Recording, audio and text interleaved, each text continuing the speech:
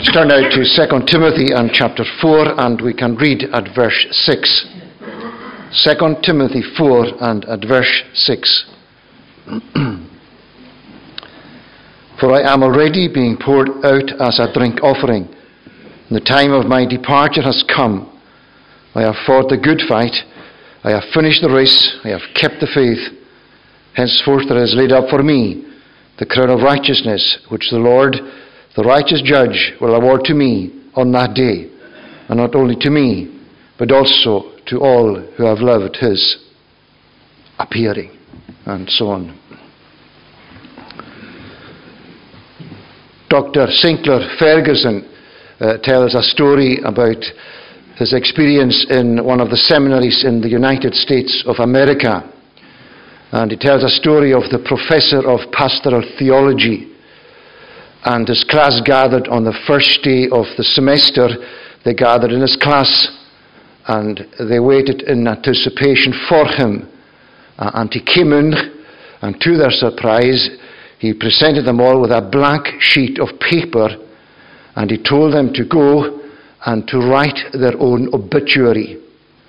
That he would leave them to do that and then come back and see how they got on. It was a surprising request on their first day, but his purpose in doing that is clear. He wanted them to realize that they had to live well for Christ, and so that they might die well to be with Christ. And everything that they did from that day forward in their life and in their ministry was going to determine what was going to be in their obituary. And we have these words tonight, and they say something to us about Paul. And he was writing these words in order to encourage Timothy. Timothy, who was perhaps faltering, as we may see in chapter 1. Timothy, who was timid. Timothy, who feared everything that was happening around him. Paul wanted to encourage him. And he wanted to encourage him because Timothy was now going to take over from Paul, and he was going to follow in Paul's footsteps.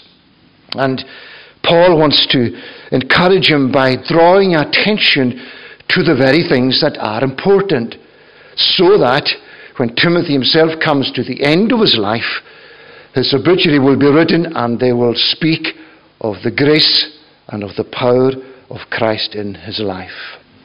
And I want us to look at these words tonight and to think about that. Paul is in prison in Rome in AD 65. Within 2 years, he's going to be martyred for the gospel. And then Timothy is going to take over from him. So what he is saying is critical, it's crucial for Timothy, but it's also critical and crucial because of the timing of what God is doing. And perhaps tonight these words are crucial for you and for me because of what God is doing with you, for you, and to you, and also for me. What is it then that we see in these words that will help Timothy? What do they tell us about Paul as he gives his final testimony to Timothy? Well, it's first of all to see that there is a realization. It's remarkable that we can be in places and in situations and we don't realize what's happening to us. We don't realize what's going on around us. We're oblivious to everything that's happening around us. And it's remarkable how we can be sucked into situations like that, carried through them, and emerge from them completely unaware of what's happening. Paul was very different. At every stage of his life, he could see what was happening around him. He understood all of these things in the light of his relationship with the Lord Jesus, and therefore able to assess what to do. And here in these words, we realize that he realizes that he is coming to the end of his life. It's not something that is common to us. It's rare that we hear of that. It's more common for us to hear of sudden death and of people departing from this world to their own surprise and to the surprise of others. it is it's a special relationship when those who pass from this world, when they know that their passing is imminent. And here is Paul in prison, and he's saying, writing to Timothy, saying, I am already being poured out as a drink offering. His whole life has been given in the service of Christ. His whole life has been given in devotion to Christ. His whole life has been a sacrifice for Christ, as he says in Romans 12. Everything that he has done for Christ. But now he is at the stage where he sees his life being poured out as a drink offering. He sees his life already slipping away. And when we think of the idea of a drink offering, we are reminded of the same idea in the book of Numbers and the way in which, in chapter 15, the drink offering was given to accompany a burnt offering. And here is Paul, and he sees his own death as accompanying another death. He sees his own departure as accompanying another departure. In other words, as he saw his life being lived for Christ, and to say, for me to live is Christ, so for me to die is gain. Christ has died for him, and now he is going to die in order to be with Christ. And so his death itself is part of the process of completing the very work of Christ. But the Christ who died with him, the Christ who died for him by dying for his sins, is now the Christ to which he is going as he passes through death and goes on to be with Christ. And along with that sense of being ready to be poured out, he sees himself also as unmooring and detaching himself from the very place in which he is found. The time of my departure has come. The moment is here. He is ready to leave the world. There are two images that are connected with this idea of the time of departure. The first one is of soldiers folding up their tents after the battle is over, putting away their weapons, loading their carriages, and moving on under the instruction of their commander. The battle is over. The victory is won. It's time to move on. And Paul sees himself like that in this prison house in Rome. He doesn't see his freedom in this world. He doesn't see himself getting out of prison to continue the service of Christ. But what he sees is the hand of his Saviour instructing him, directing him, and even doing it for him, folding up his tent. And he says in 2 Corinthians chapter 5 that he is sure that when the earthly house of this tent is dissolved, we have a house not made with hands, a house with God in the heavens. And here he senses that the moment is there. And the other image that goes alongside of that is the ship that is unmoored and that is detached from the harbour and is ready to go on to the next destination. And again we have the hand of his Saviour in this prison house in Rome in this symbolic way, untying the ship, drawing in the ropes, lifting up the anchor, and allowing the ship to set sail for the next destination. He realizes that his time in this world is over. He realizes that he's departing now to be with Christ, which is far better. And the way in which he speaks here and the terms that he uses suggest to us that this process has already begun. He knows that he is already dying.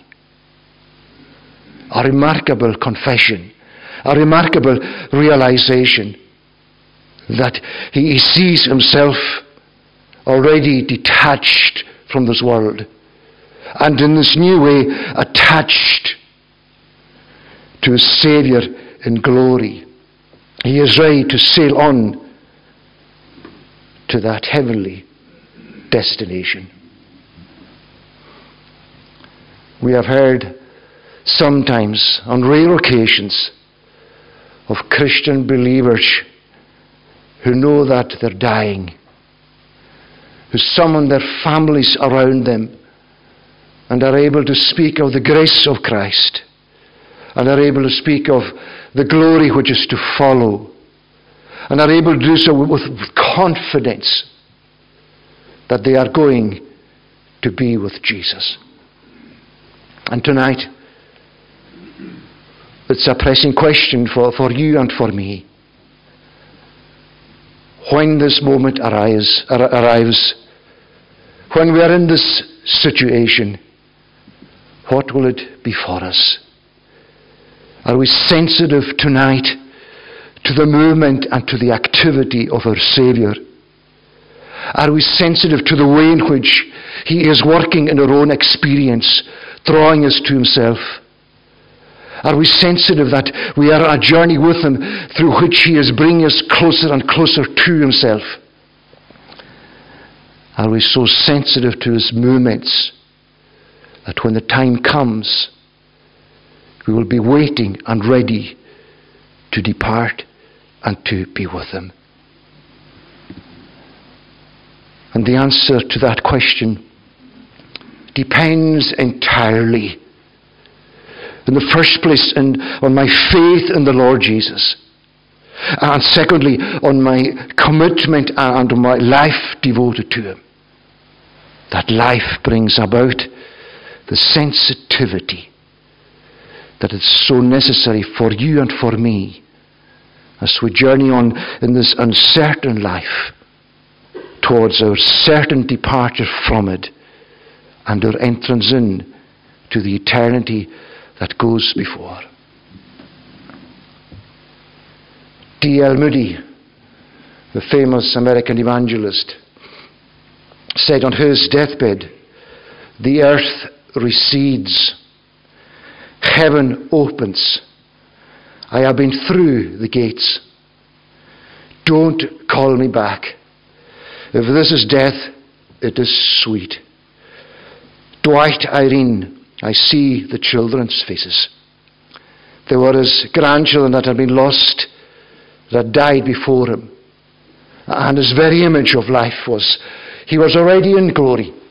He was already around the throne of God, and he could see those who had gone before him. What a realization. Does it not fill our hearts with a sense of longing to know something of this when the time comes? And to have our hearts excited in the very center of these final moments of life, excited so much that we are able to say, if this is death, it is sweet. Don't call me back. Let me carry on through the gates that God, that Christ has already opened for me. The realization.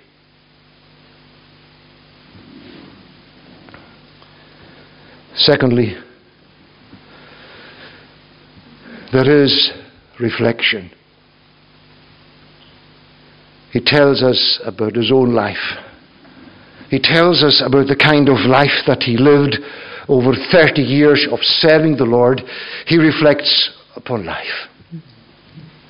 And as he does so, first of all, he was no stranger to struggles. Is that not like yourselves? What is our faith?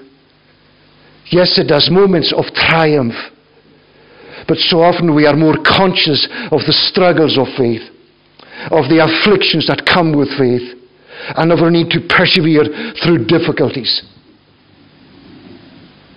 And why should that cause us to raise questions tonight when we see in the Word of God that Paul, the servant, the apostle of Jesus Christ, that as he reflects upon his life, these are the very things that he looks back upon. I have fought the good fight. He knows the arena of the games in Rome. He knows everything about the conflict that takes place there, the contests. And the picture that brings before us, it speaks to us not only of running a race, it speaks to us also of boxing and of wrestling and of all of these intense activities that were part of the Roman contests. And everything that he was going through in life, he sees himself as being like that. And when we see and read across Paul's own life, in Acts chapter 9, he is running for his life. He is sent away for his own safety. In Ephesians chapter 6, he is wrestling in that close contest as if something wants to try and overcome him, overpower him, even strangle the life of God out of his heart and strangle his life of faith. In 1 Corinthians 9, he is in that boxing match. He is challenging what's taking place around him. So in every area of his life, we follow his life through and we see the way in which he is engaged in that kind of conflict. And the conflict he describes as the good fight. How could any fight be good? Would it not be better if we weren't fighting at all? Would it not be better if we had a life of peace and no struggles? No, Paul is saying this is a good fight. And not good because it is morally good, but good because it is purposed by God. The God who said in the first creation, when he saw everything that he had made, it was all very good, is now saying about you, life unto mine, as the child of God, living by faith, it is good for you, and my purpose is for you, it is good for you to have the conflict and to have the struggle in your faith. It is good for you to go through these wrestling matches in your own heart, perhaps. It is simply good. Because what God does is good in order for what he has designed to be fulfilled. And Paul recognizes that everything that he had gone through, that it was necessary for bringing him to this point. And in so many ways, having completed the fight, that these things were the very things that gave him such a clear vision, that gave him such a clear view of what was before him. They were the very ingredients that cleansed, that washed away, that removed the grit from his eyes, that gave him that 20/20 vision through which he saw the glory of Christ. It was a good fight. And tonight we do have to see as the people of God that what we think we will be far better without is the very thing that we cannot be better without it. God has designed for you and for me the very thing which is going to refine us, which is going to perfect us, which is going to enable us to grow and to mature into the likeness of Christ.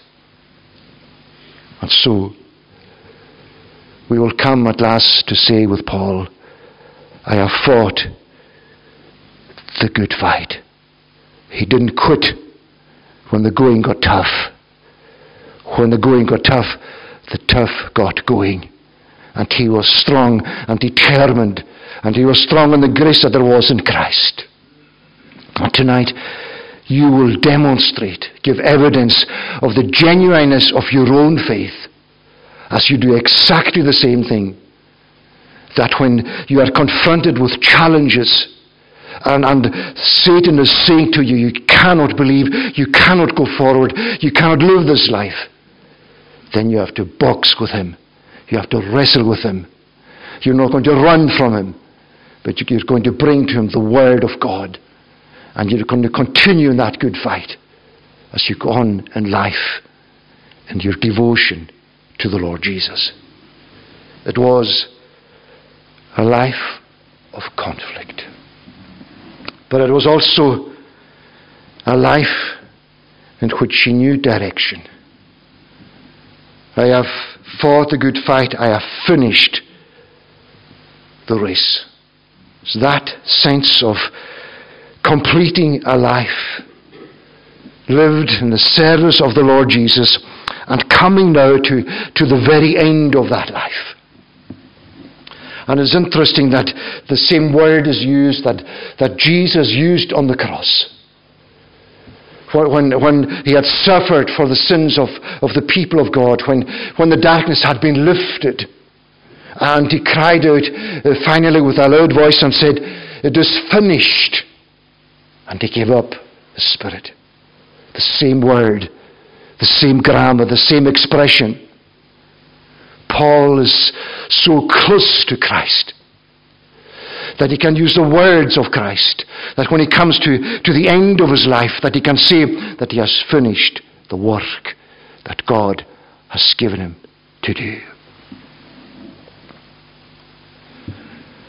In everyday life, we recognize people who are so committed in their work that they go the extra mile for their employer. We also know of others, and they will do anything and everything to get out of their duties. And they are known not for their commitment, but for the way in which they will avoid the tasks given to them if they can. And there is no space for you or for me tonight to be that kind of person. The person that is saying no to the service of Christ. The person that is saying no to the work of Christ and to following Christ. You are not going to be the person who will use any excuse not to do and not to go and not to be what God wants you to be. You are to be, as Paul wanted Timothy, you are to be the person who in every duty, in every work, in every calling, in every task, you are going to complete it by the grace of God.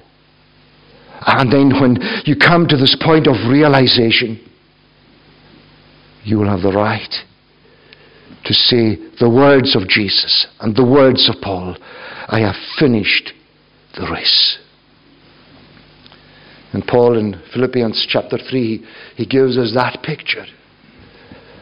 I don't say that I've already reached, but one thing I do, forgetting what's behind me, I press on towards the mark, to the the calling of the prize of the high calling of God in Jesus Christ. There's a finishing line. And that's where he's focused, and that's where he's going.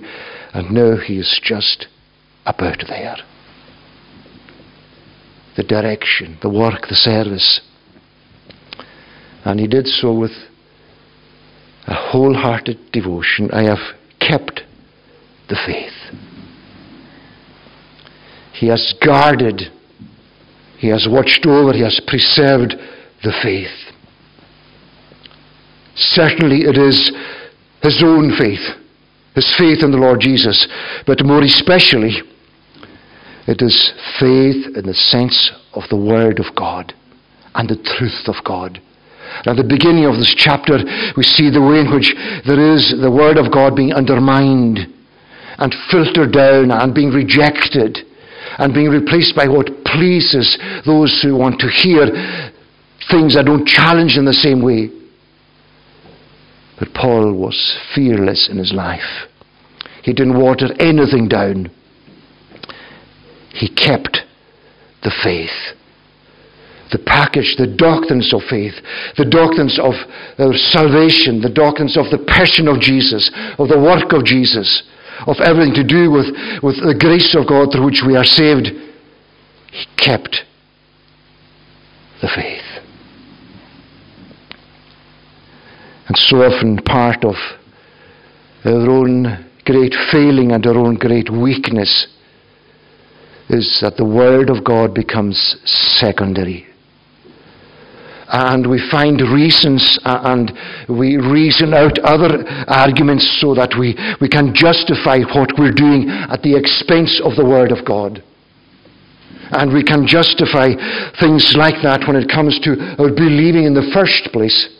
And we can do so as we journey on in the life of faith, substituting, giving priority to other things over the Word of God, and thereby filtering down the Word of God so it no longer means what it does mean in our lives, and so that it fails to change and to transform. And how shameful it will be for us at the end if instead of saying by the grace of God that we have kept the faith, how shameful for us to come face to face with the fact that we have rejected the faith, or that we have abandoned the faith, or that we have watered down the faith so that it is no longer the faith, the Word of God. The thought of that shameful encounter with the God who is our Maker as we leave the shores of this world.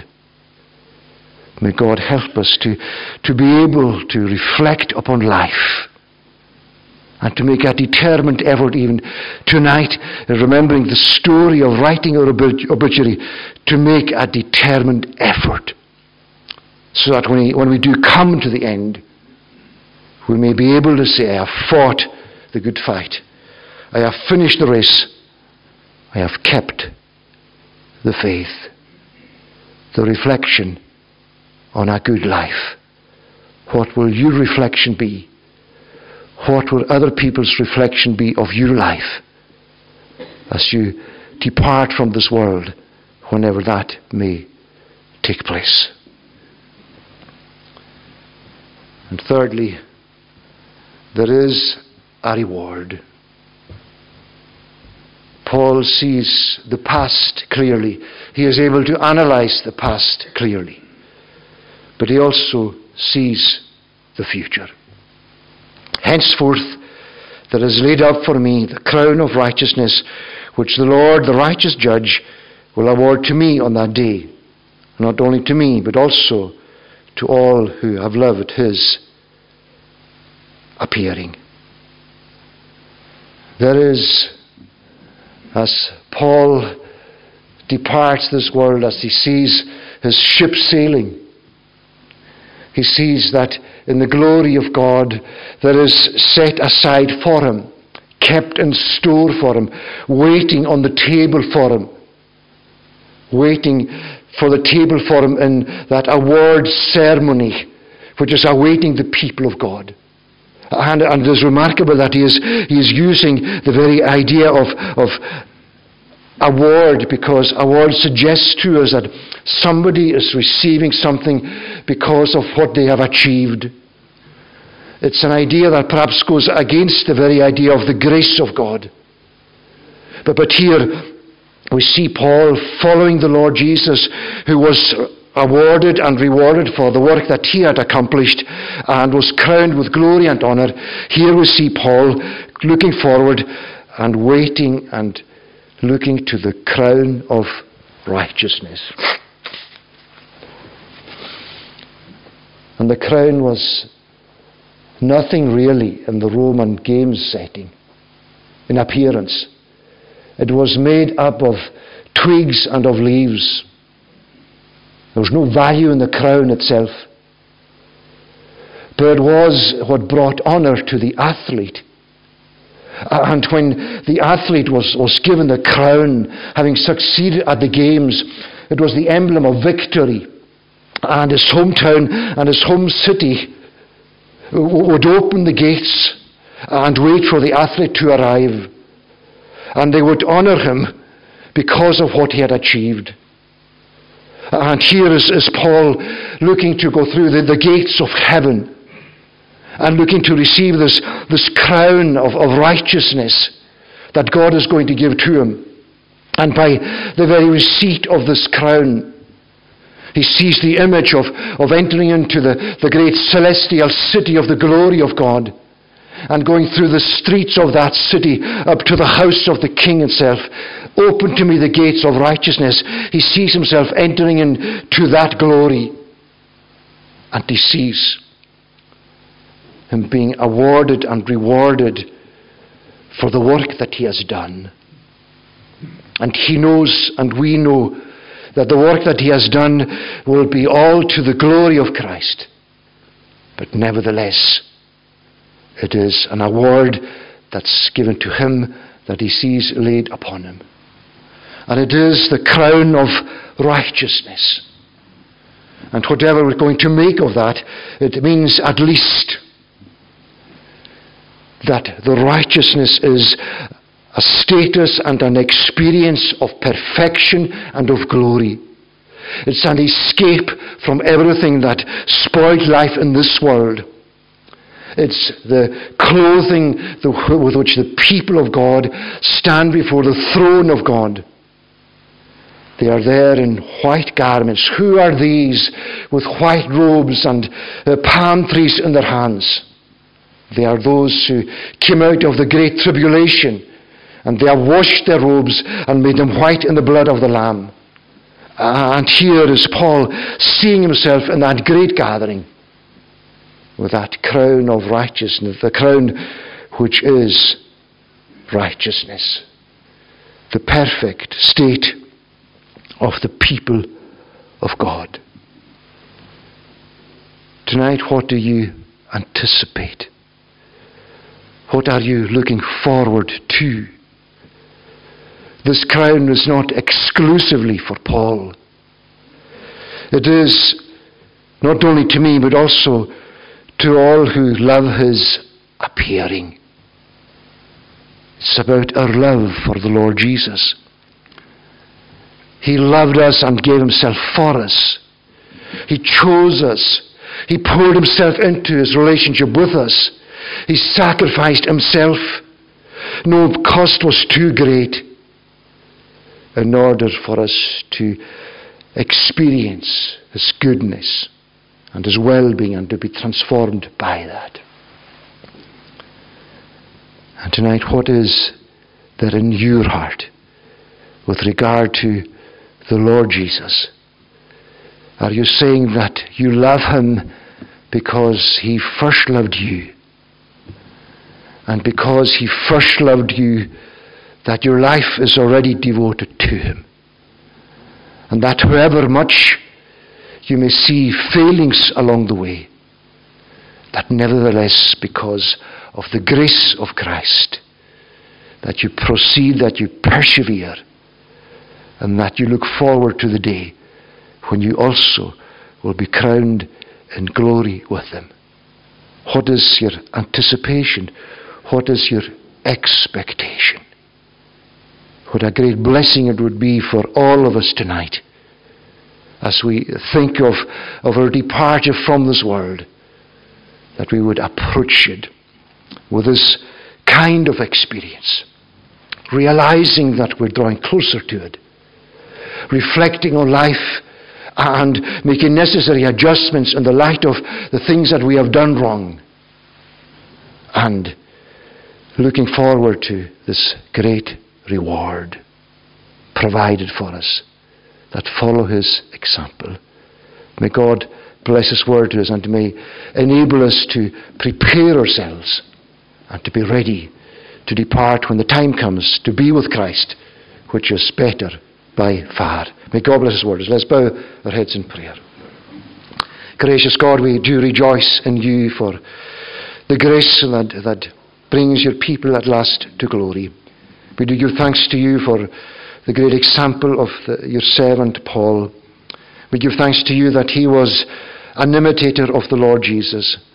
And we pray that we may be imitators of him and of the Lord Jesus in our lives, and walk in these paths and follow in their footsteps and know their experiences and share in their joys as well as their sorrows, and so that ultimately and at last we may go to glory to be with you, where all of our pains and sorrows will be left behind, and where we may find rest when we arrive on the shores of the great eternity, and then enter in at last to the place and the haven that we desire to see, as all of the people of God do.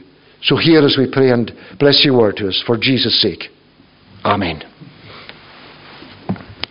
So we're going to conclude now by singing Psalm 107 in the Scottish Psalter. These words familiar to us that speak of the goodness of God and of us arriving in that place of rest into which the people of God enter. Psalm 107 and verse number 26 on page 384. They mount to heaven, then to the depths they do go down again. Their soul doth faint and melt away with trouble and with pain. They reel and stagger like one drunk, at their wits' end they be. Then they to God in trouble cry, who them from straits doth free. From verse 26 to verse mark 30 to God's praise. They mount to heaven, then to the depths, they do go down again. Their soul doth faint and melt away with trouble and with pain. They reel and stagger like one drunk, at their wits' end they be. Then they to God in trouble cry, who them from straits doth free. The storm is changed into a calm at his command and will, so that the waves which rage before now quiet are and still. Then are they glad they go at rest and quiet now they be. So to the haven he them brings, which they desire to see. The grace of the Lord Jesus Christ, the love of God the Father, and the fellowship of the Holy Spirit be with you all now and forevermore. Amen.